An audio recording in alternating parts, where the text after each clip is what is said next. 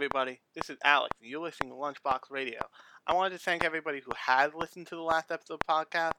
I know that it was a little confusing because it was a podcast about Ghost in the Shell again, and it was actually a podcast about the 2017 live-action Nightmare film with Scarlett Johansson, that me and my cousin Danny, who I know a lot of you like when he comes on the show to talk about stuff, talked about together. So if you haven't heard that, or you were like, why is this a repeat popping up in my feed, don't worry, it's not back to the bad old days.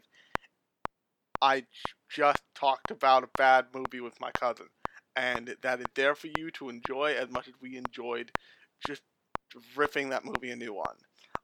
So definitely go check that out if you haven't. But before we get into the business at hand, I do want to talk about the Crunchyroll Anime Awards. And that's because I have some notoriety on the internet for writing about specifically anime and the Hollywood awards circuit, if you will. Infamously, the big feather anime's cap is Hayao Miyazaki got an Oscar for Spirited Away, but for the most part, anime has gone unnoticed by the Oscars. It's changing a little, especially with Mirai being nominated for an Oscar this year. But to actually rectify that, Crunchyroll decided, hey, we want to make an award show for anime, and this is the third year they've done it, and honestly, the second year I think is the best they've ever been. This was like some weird hacked together dumpster fire. And I understand that award shows cost a lot to put on, and it's very hard to hold them, but there's gotta be some kind of standards, because it was just putting aside all the weird production things of we're gonna have this party in a bar and this separate room where they're gonna give out the actual awards for the most part, although some awards were given out at that party. The production quality was weird. Audio cues would play before it was time for the show. They had the presenters introduce the nominees, and then they had Victoria's voice saying your nominees are, it was a double thing that was not great, and it was just all over the place. So as a result of that, I spent the entire time watching it just being like, this is bad. This is bad, right? This is bad. And it just didn't come off really great. But that's enough of the badness. We can put that aside. It's fine. It was fine. Evan Mento was on there, and I went like, Evan, you're part of this bad. Congratulations. And if you hear this, Evan, come at me with your criticism of what, well, I wanted to support. No, it was just a bad thing that you were involved in. It's fine. This podcast is probably terrible. I'm probably putting terrible things out into the world at all times. It's fine. We all do it. But,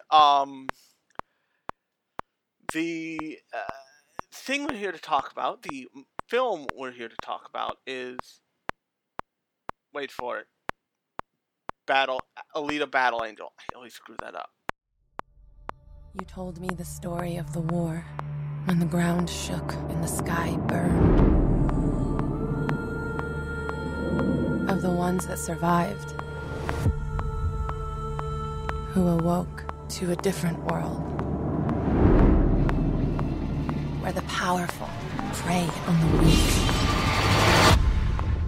But that's not the way it has to be. When I found you, your very human brain was miraculously intact. It's the loneliest feeling not to know who you are. In time, you'll remember.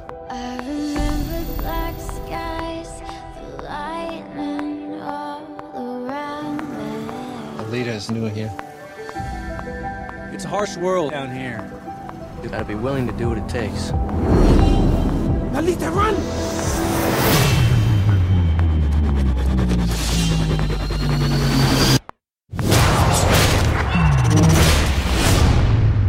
My God.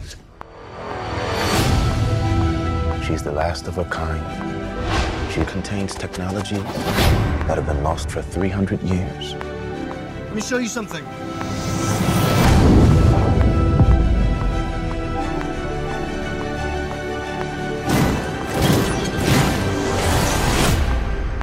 This body, I feel a connection to it. I can't explain. You know more about me than you're saying. Alita, some things are better left forgotten. And I'll find out for myself. She's threatening the natural order of things. I need you to destroy her. Alita, they will come for you. I'll have to face them head on. I'm gonna need you to stand way back. Tonight is not a game. It is a hunt. Across this new divide.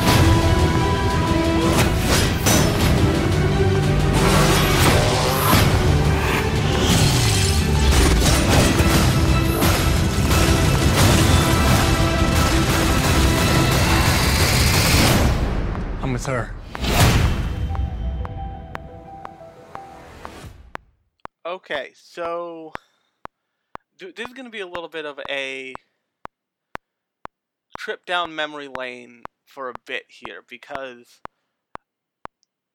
to put it simply, us old school otaku, when I say old school, I mean like 30 and up, for those for like 29 to corpse otaku, are getting kind of everything we were promised. And what I mean by that, in terms of live action adaptations of anime, and what I mean by that is, when I was a kid and I was just getting into anime, there were lots of rumors. And those rumors had to do with like live action adaptations of anime.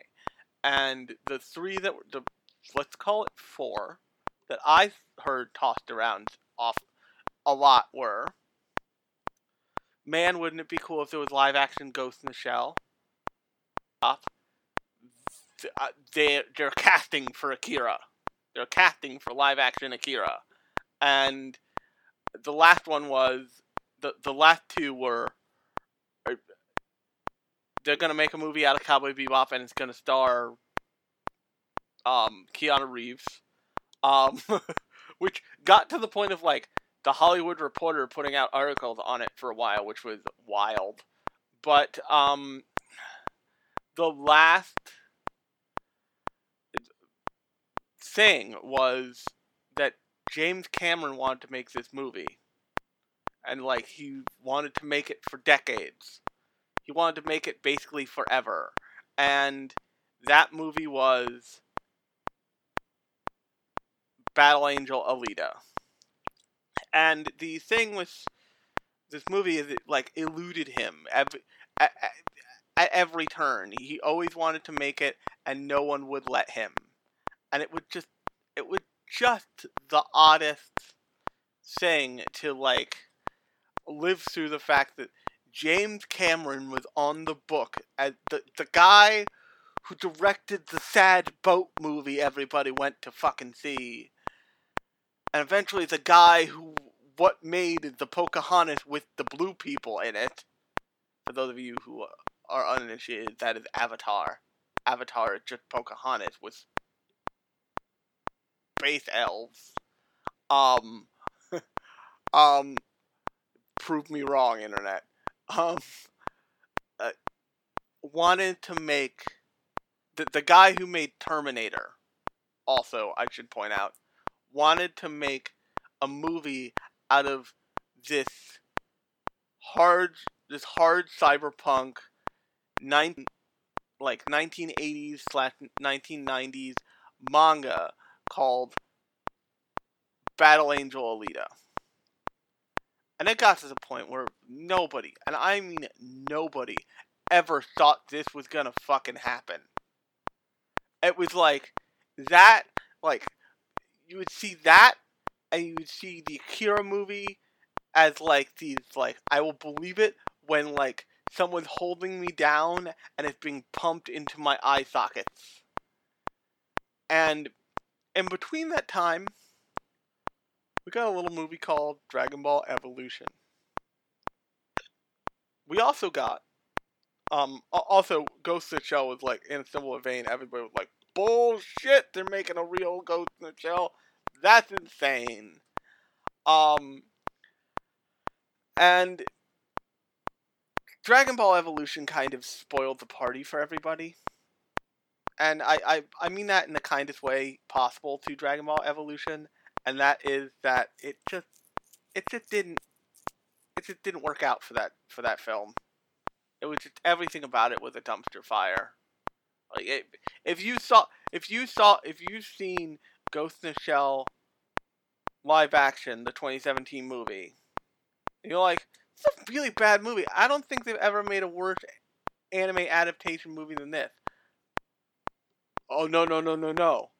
Go watch Dragon Ball Evolution. You will want to claw your eyes out with a rusty spoon. You do not unsee Dragon Ball Evolution. You just live with the fact that now that tiny Shenron is in your brain.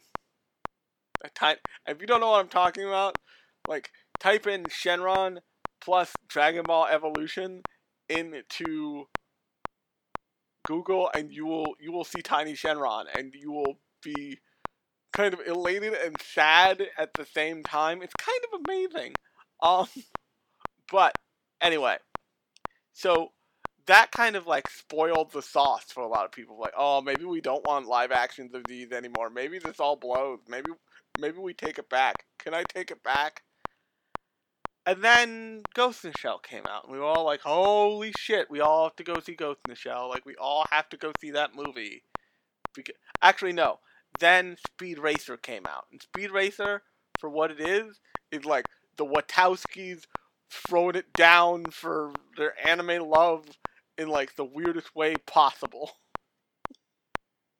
And that movie, in my opinion, and in some other people's opinion, is great, because it is like everything Speed Racer is in a live action movie, and that makes it sometimes also bad. But the Ghost in the Shell live action was a boondoggle because it was whitewashed. It was whitewashed in ways that were reminiscent of the career ender of a whitewashing that was the whitewashing of the Avatar: The Last Airbender movie.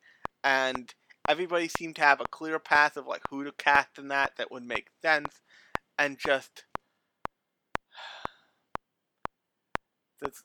I forget what studio made that movie. I kind of blocked it on my fucking skull. But it was just not a good. It didn't go well. I mean, Ghost in the Shell is a bad movie, but it's fine. Like, on the whole, if you know like stuff about Ghost in the Shell, you're like, oh, that was fine. But so now we have 3 notable by name, and I'm counting by name because I know that like Die Another Day or whatever that Tom Cruise movie is based off of a manga called All You Need Is Kill. But the thing about the anime the 3 anime adaptations I mentioned, Dragon Ball Z Evolution, Dragon Ball Evolution, Speed Racer, and Ghost in the Shell, is that they are all recognizably anime properties like converted or perverted into live action. And with Speed Racer actually being the truest to the like form of the original anime, actually. And so this kind of gave us all hope, because not only did we get Dragon Ball Z as a live action, which was laughable and bad, and Speed Racer, which was, like I said, I enjoy the shit out of that movie. Lots of people enjoy the shit out of that movie. It does not make it good. It just means that we enjoy the shit out of it. And then we got Ghost in the Shell, which was kind of just like meh. And then a year goes by, and about the halfway point of the year, we get news that like they're getting set up to do the Battle Angel movie. And for me personally, I was just like, oh man, James Cameron finally conned somebody into giving him the money to make his weird fucking dream project. This is great. And, but what I didn't know is that James Cameron he wrote the script and he was producing the movie, but he wasn't the person directing it. It was actually a director named Robert Rodriguez, who's actually a phenomenal budget action director. And it stars this young actress named Rose Salazar. And the thing that came out of that movie, that news, was this shot of Rose's face with these big ass bug eyes. And we all like no matter whether you were like okay with it, the stylization, or you like were willing to deal with it, there's part of everybody that was like, oh fuck, here we go again. This is gonna go bad. It's gonna go bad in a way that is not foreseen previously, and will be interesting, but it might be bad. And then this year the movie came out, and it wasn't just good by like adaptation standards. It's a good movie. And the reason why why so many of us anime critics and anime, like the Anna Twitter sphere, saying go fucking see Alita if you like anime or manga, just do it, is because we know that anime fans want to support what we all recognize as good adaptations of things, as adaptations of things that are worth it, that are worthwhile. And Alita is that. From tail to snout, it is not just a solid action movie, it's a solid adaptation of source material. It is a solid visual treatment for that source material, down to, and I started reading the Alita manga finally about a week before I went to see the movie, just because I was curious and I couldn't help myself.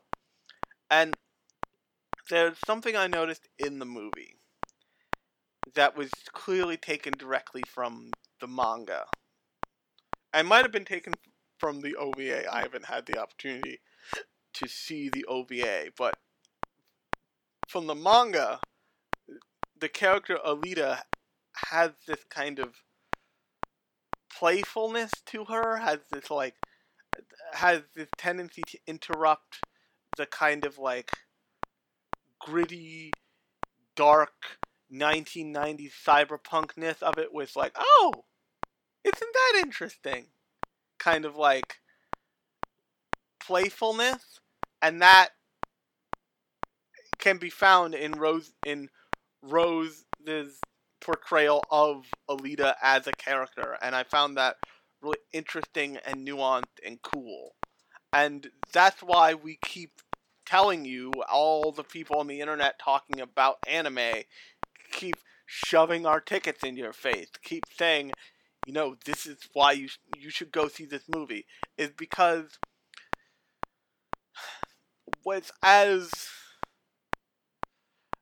for things like Ghost in the Shell, for things like for certainly things like Dragon Ball Evolution, there's this twisting of a perfectly good story that happens. And what I mean by that is, anime adaptations are difficult because if you go too far away from the source material, you get something like Dragon Ball Evolution. If you go too close to the source material, you can end up with something like Speed Racer that is very close to the original Speed Racer cartoon that aired. But if you go in the middle and you don't do it right, and you just kind of make a clip show, you get something like Ghost in the Shell. And what Alita does as a film is it changes just enough to give you answers that you never knew that you needed. So, to give you a perfect example, and by the way, spoilers for this movie. There's a scene in the manga. If you're reading the manga, turn this off because I'm about to talk about a manga plot point that comes fairly early on, but hey, it's a plot point. In the original manga, there's Dr. Ido, who's I wish I had the cast list up. But Dr. Ido, who's Alita's kind of foster dad, saves Alita from being absolutely destroyed and having her brain eaten by this big, creepy cyborg monster dude. But her body is totaled, shredded. And he has this other body that is from the same period of time that she technically is from. And they don't explain how he gets that. He just says, I found it dumpster diving, and he keeps it in a locked safe thing far away from the rest of the world. But in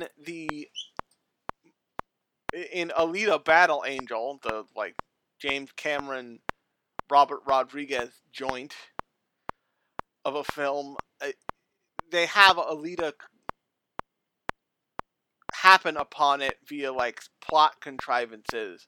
So it's explained where it came from, and it makes it less. It makes it less because I said so than in the manga, and that for me was a nice touch, and I understand why that plot point was fudged, because you need to get this android with this body by a certain point in the story, so you can have the rest of the story. But there are certain storytelling storytelling habits that Hollywood has that don't need to exist. And one of those is that everything needs this deep weighted, meaningful emotion behind it, because it doesn't. And in Alita Battle Angel, once Alita figures out she can kick people, she can fucking murder people real good, she continues to murder people real good. It's not a problem for her. But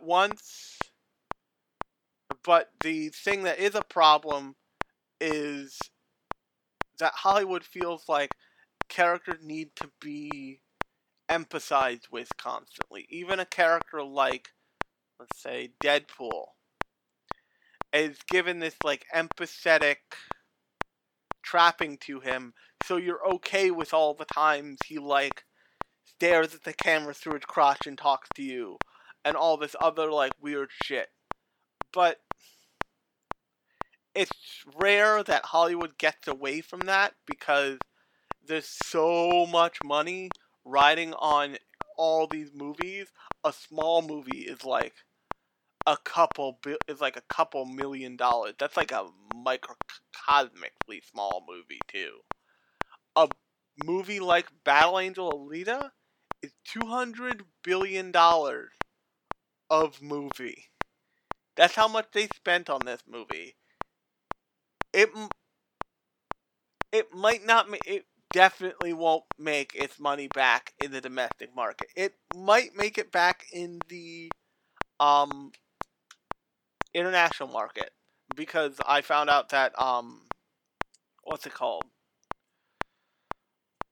Ghost in the Shell actually ended up making money, which was hilarious to me. But Ghost in the Shell, the live action movie, I should preference that with. But so if you don't know the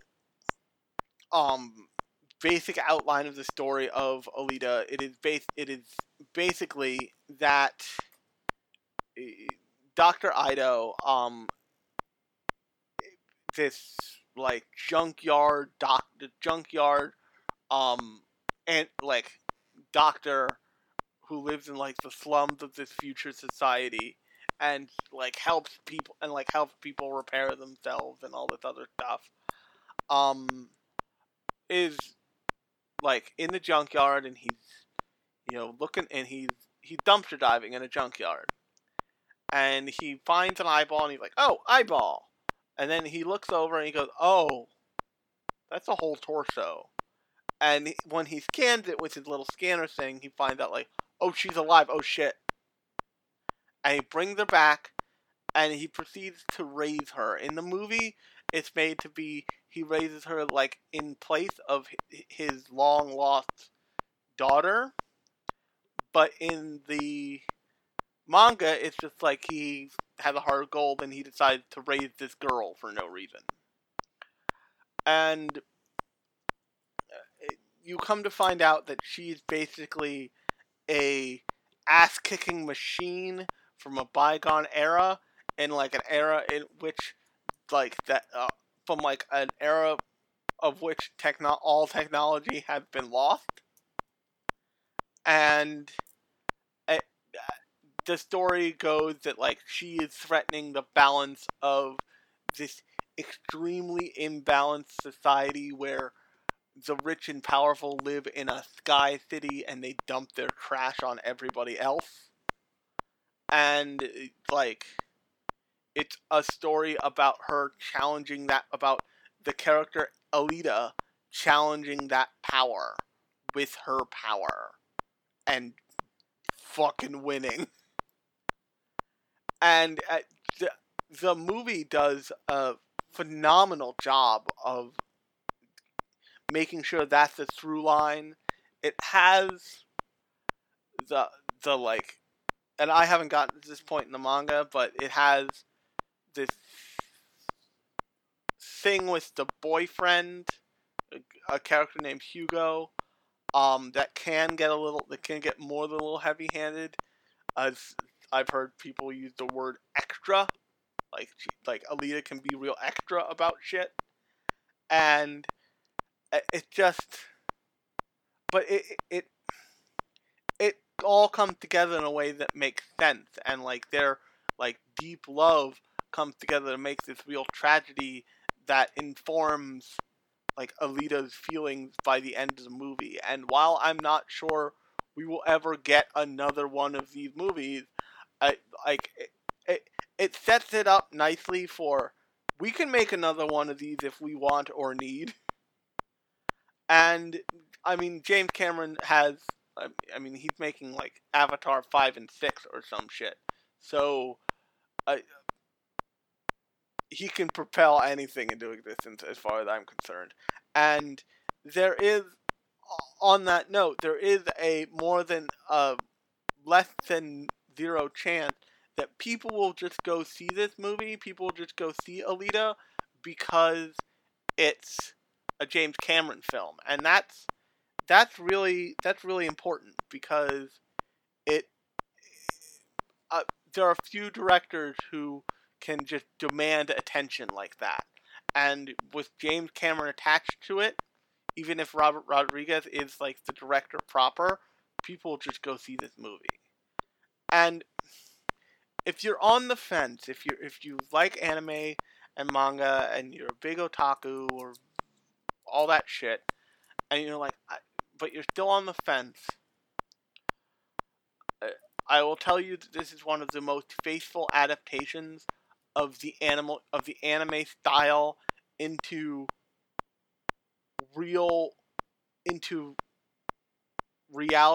and into a live action film that I've ever seen. And if you're thinking like, I want to see something like all that stuff you can go see on Instagram and Facebook and all that stuff, all these like fan project people are putting together, what I would tell you is that this isn't like that. A movie like Alita isn't like that. It isn't this. It doesn't have that like fan feel. If you saw Ghost in the Shell and you saw Scarlett Johansson in the fucking skin tight cat suit that she wears in that movie, you would understand that like what I say when I say anime movie, live action anime films can look like cosplay. And if you're still wondering, go look at the live action Full Metal Alchemist movie. And what I mean by and you'll see what I mean. You'll see that it looks like people wearing a costume and just like play fighting when they fight. Alita isn't like that. So this is gonna be a little weird. But the difference between a Hollywood adaptation of something and like anything but Hollywood adaptation of something is Hollywood has the money to pour into a bottomless pit of a project. On the live action Full Metal Alchemist, there was a budget that stopped at some point. On Alita, it feels like $2 billion with just when they were done. It could have gone on, but it would just the budget. It would just what the number was when they closed the checkbook at the end of production. And the reason why that's valuable is because anime and manga are beautiful. Are beautiful art forms that I love. I'm sure everybody listening to this loves. But they are all also entertainment, and they all also run on a budget. And, you know, animators don't get paid what they should, and anime is still expensive as hell. Mangaka work their asses off, and, you know, I'm sure whatever salary they're getting isn't worth the amount of beauty they put into the world. But it's all functioning on like a very thin margin of error. And things can go bad. I mean, if you want an idea of what happens when whole studios go bad, look at what happened with Gangsta and Monglobe. Which, if you don't know, Gangsta basically put a whole studio under. Like the anime Gangsta, like just it was the dying gasp of Monglobe, and that was deeply sad because Monglobe was an amazing artistic force of a studio, and just the like weird train wreck of Gangsta contributing to its demise. It's just, you never want to see that. So when you have someone like James Cameron who is so adept at creating anything he puts his hands on, especially when it comes to CGI, which is important in Alita because this has a lot of really well done CGI. It means that you're getting someone, a, a, a fellow craft person who has the budget, who has the kind of bottomless coffer to be like, oh, this guy's supposed to have a robot body? Let's do it. And you just see the character Zapan in the film. He has his entire body is robotic except for his face. Like he's got and he as a character just doesn't wear a shirt. And so what I'm saying there is in a say Japanese adaptation, what would happen is, and this is not to throw shade on Japanese live action films, it's just different, is they would probably put a badass motorcycle jacket on him, and like the strip of chest that is exposed would be green screened, and like some kind of like mechanical stuff would be stuffed in there to make it look convincing. And oftentimes that's why lots of anime probably doesn't get a adaptation in terms of like live action, because it is so expensive to like, I mean, I can't imagine how much it was to make Alphonse Elric for the live action Full Metal Alchemist movie. If you had to make Pacific Rim is a practice in like, what if we tried to, is like a test case scenario for making Ava on behalf of Guillermo del Toro, and that movie is insanely expensive, so I can't imagine what a live action Ava would fucking cost. And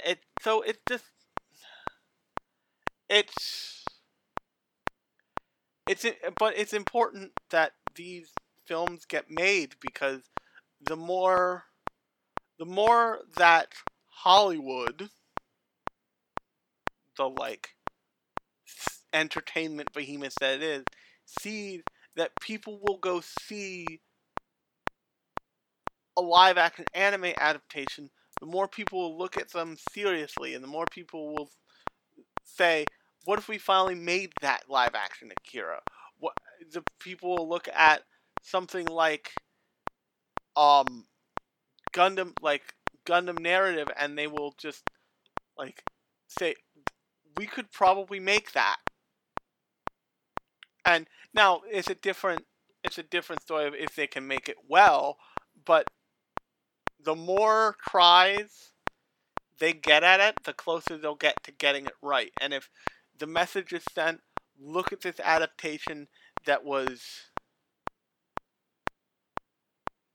made very faithfully, and everybody's happy with it, and tons of people want to see it, then they'll get that message, hopefully. But as for what I thought about the movie, I kind of fucking loved it. I'm sure you guys have realized this by now, but I am all on board all the time for cyberpunk stuff. It's one of the things I love the most about anime. And this movie is 100,000% as cyberpunk as fuck, yo. And it doesn't apologize for that. On top of that, the character of Alita manages to be this kind of all at once, this kind of lovesick puppy combined with a good, like, faithful daughter character, and this badass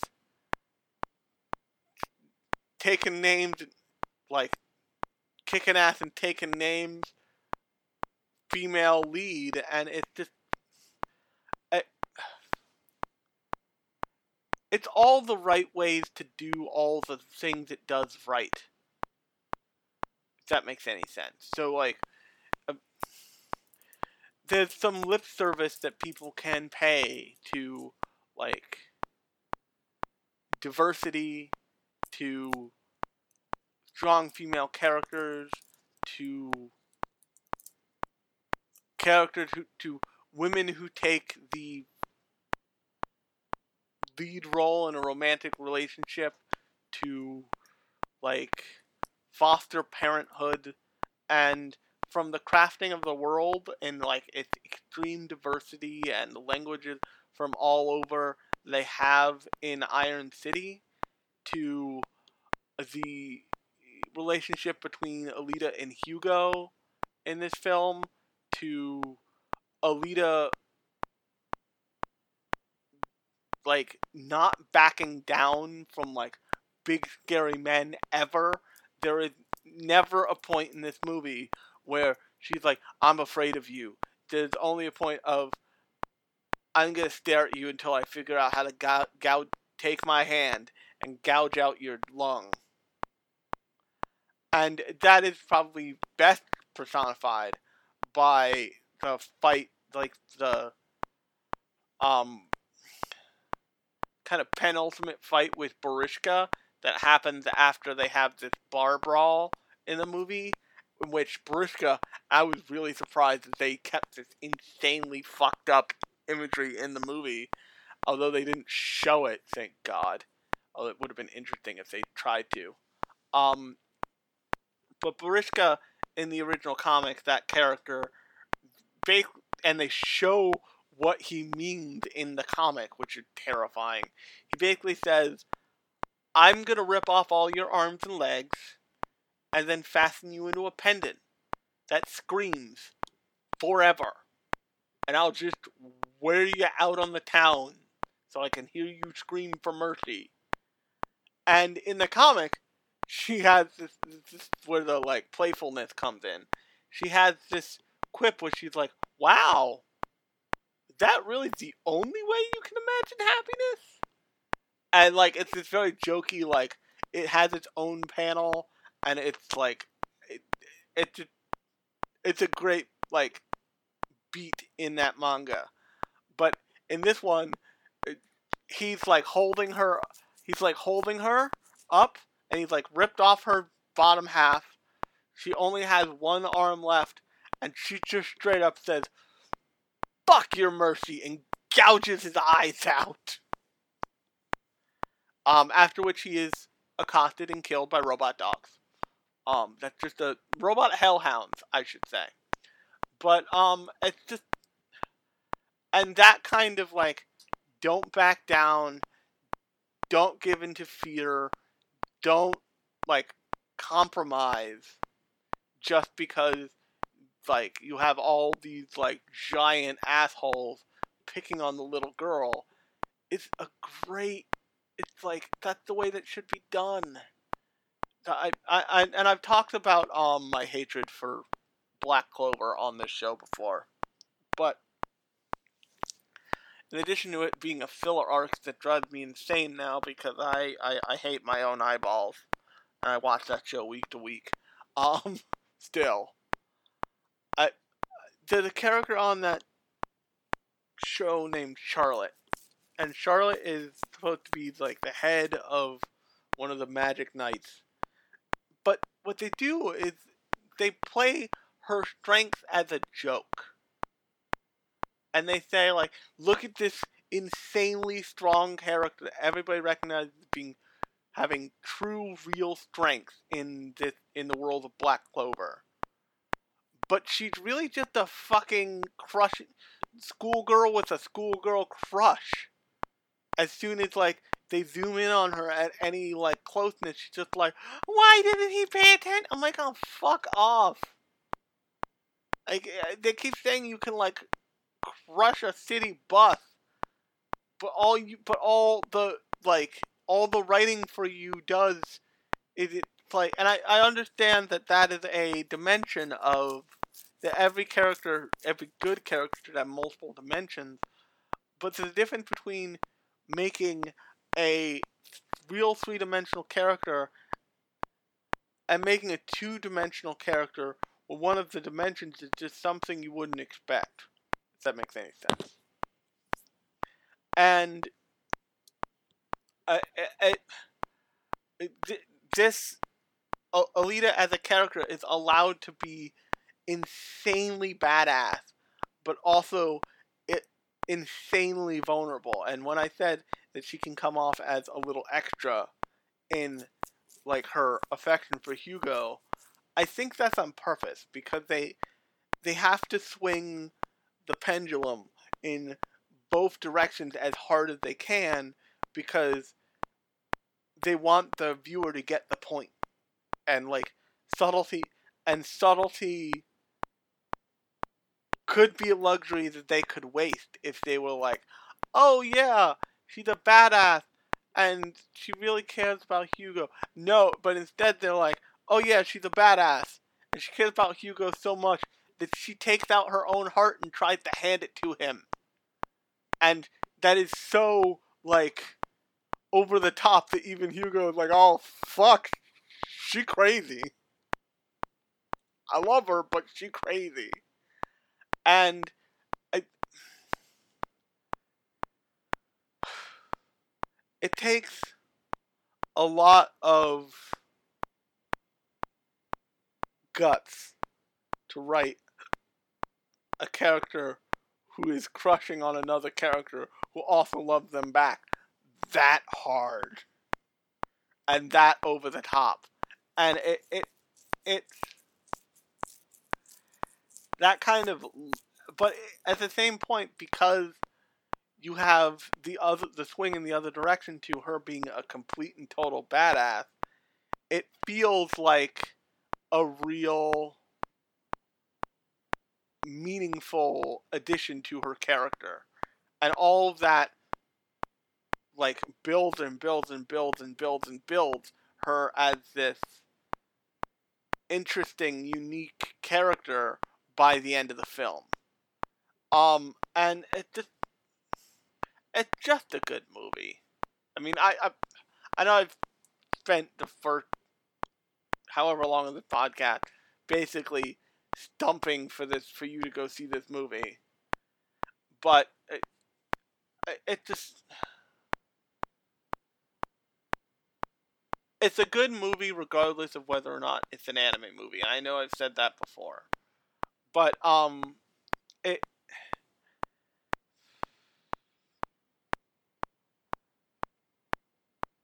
it's the kind of adaptation we all deserve. We have gotten other things, but this is the kind of adaptation we really deserve, as not just as a fan base or as a subculture, but as a viewing public. And I'm not just talking about people who like anime or people who know anime or any of that stuff. I have no doubt that somebody who knew nothing about Alita, who went to see this movie, would come out of it and be like, that was okay, I like that. And that's a huge compliment. So yeah, and I'm gonna cut it short a little bit because I'm gonna let you in a little secret.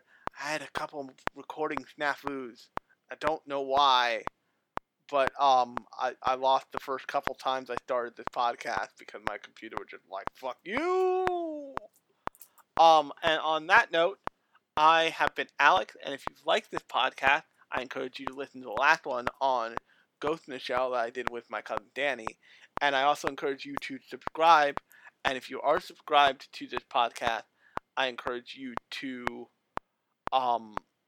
leave me a 5-star rating on your podcast listening app of choice. And as always, you can find more stuff from me in general about anime over at lunchboxpublishing.com, which is the website where this podcast is posted weekly, but is also kind of a hub for all the stuff I've done about anime on the internet. I'm really proud of it, so if you have any desire to check that out, I encourage you to go check that out. But until next time, I've been Alex, and you've been listening to Lunchbox Radio, and I'll talk at you later.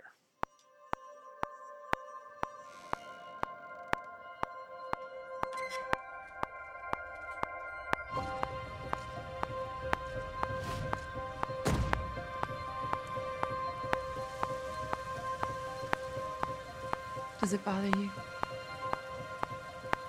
that I'm not completely human?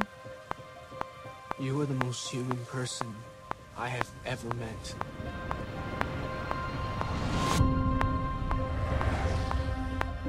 Didn't I tell you to be home before dark? I just lost track of time. Alita, You have to be responsible. You are someone very special. Hey, kid. not just a teenage girl. Hey, what's your problem? You can't remember. What do you mean? Doc found you in the scrapyard. So you must be from up there. And I'm just an insignificant girl. Yeah, that's what they want you to think.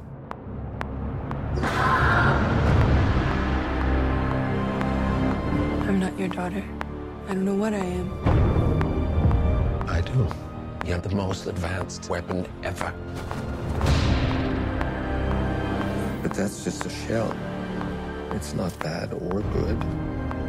That part's up to you.